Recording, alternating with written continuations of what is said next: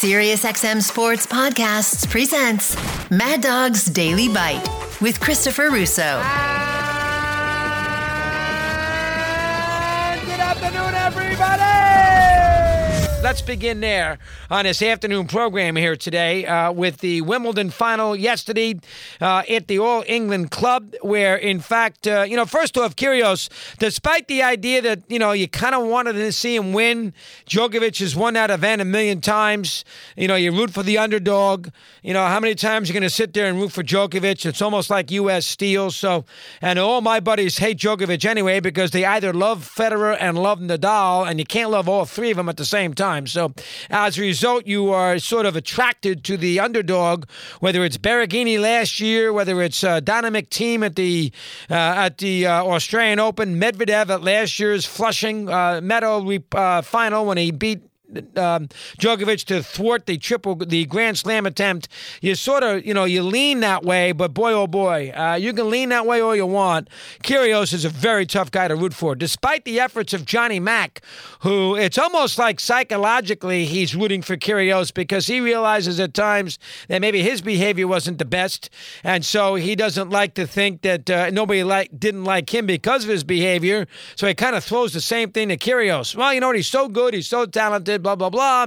And, like Johnny Mack, Kyrgios, half the time is fun to watch and half the time is impossible to watch. And I have a lot of trouble getting into him. The screaming and yelling at his box goes on and on and on. Yelling at the chair umpire about removing maybe an overserved patron. I mean, it goes, just doesn't stop. And he's very, very, very difficult to sit there and say, I'm unabashed today. I'm a Kyrgios fan. It's hard. It's hard. And I'll tell you right now, I love Johnny Mack. Everybody knows that. But it's almost like he's rooting hard for Kyrgios because it almost makes his behavior to be okay based on Kyrgios. I know it's subtle when I think that, but I do think there is something to it. But Djokovic was too steady.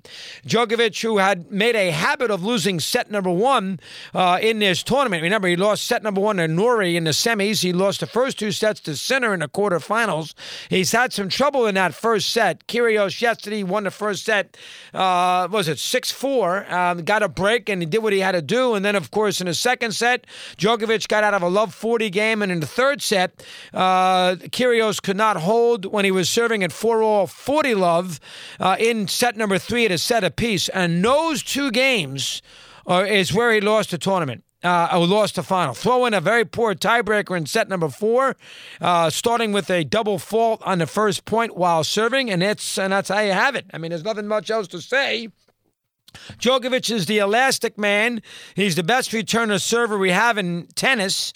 And, despite 30 aces from Kyrgios, he at times got himself in a little trouble. He had two bad double faults. He had a bad double fault in the first point of that aforementioned tiebreaker in set number 4, and he had a double fault at the deuce point at 4-all in the third. And again, at Wimbledon, we don't get many chances to recover if you have a bad slippage. Basically, at Wimbledon, a bad 4 minutes and you're out of the tournament is basically what it comes down to. And he had a bad 2 or 3 minute period there, a couple of different occasions, and the margins are so slim.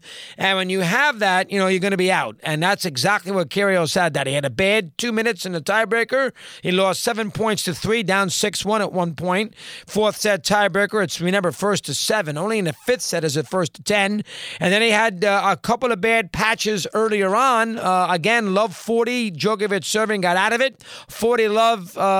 Kyrgios serving at 4-all in the third, and Djokovic got out of it. Those 5 points in both scenarios and a bad tiebreaker, and that's why Djokovic wins Wimbledon. I mean, there's nothing much else to say.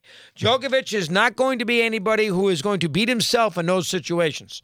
If you want to beat Djokovic on that court, and it's amazing that court, he's so, he's almost as impressive on that court as Sampras was, as Borg was, and as Sampras was. I mean, he is that good, and Federer. He is, Federer won 8, but he's already now won 7. And who's to think he's not going to win a couple more? I mean, that's what Djokovic did. He's almost as comfortable on that court as he is in Australia at Rod Laver, where he wins that tournament a million times. I think he's won it 8 times. And, he loves that, but he loves the court. And I think what people don't realize about Djokovic is that, Wimbledon was his early dream. I think people don't realize that a kid growing up there in a war-torn country, moving out at 6 years of age in Eastern Europe, would love Wimbledon, but, Pete was his hero, and he does. Because of that. And so it's not really the US Open. It's not, anywhere. It's not the French Open. It's certainly not in Australia. Wimbledon is the tournament that he wants to win more than any other. And I think a lot of people are surprised by that. But that seems to be the case. I don't know if Nadal grew up thinking that way. Federer did and Djokovic did. And maybe for that reason, that's where they are right now, 8 and 7. Hey, what are you going to do about Djokovic? I mean, he's listen, you can not love him. You can scream and yell all you want. But boy, I'll tell you, he's going to end up with 25 Grand Slams. He's got 21 now. He's 35 years of age. Yes, his vaccination situation, we're going to get to that in a minute.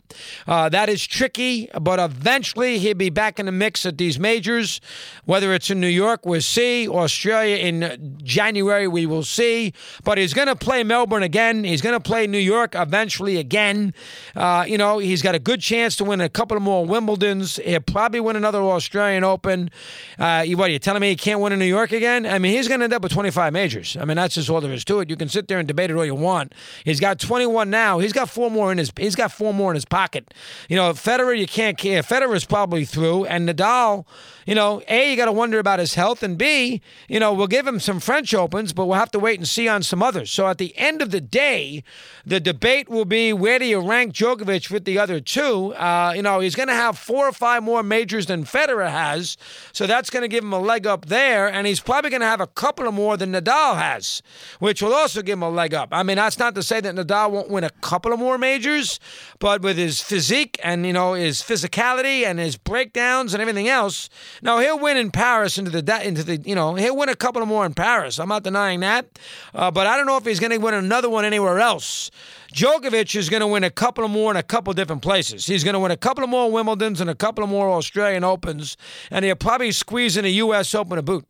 So at the end of the day, the debate's going to be, where do you put Djokovic with Nadal? More so than Federer. Where do you put him with Nadal at the end of the day? And the thing is, I've always said, the thing that does bother me a little bit about Nadal, now he's overcome that a bit with his second Australian in January when he beat Medvedev when he was down 2 sets. But the thing that would bother me a little bit about Nadal is he's got 22 majors and 14 of them are in one place. That leaves him only 8 in the other 3. Djokovic has 21 majors.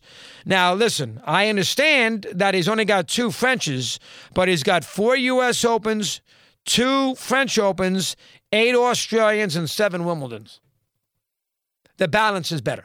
It might be 3 U.S. Opens. I might be off one, the breakdown. Maybe he's got 9 Australian Opens. We know he's got 7 French, and we know he's got 2 French, and we know he's got 7 Wimbledons. I think it's 8-4. It might be 9-3. But whatever it might be, you get the idea. He's got a little better balance with the spreading out of his majors compared to Rafa. So if you want to go with that argument, you can.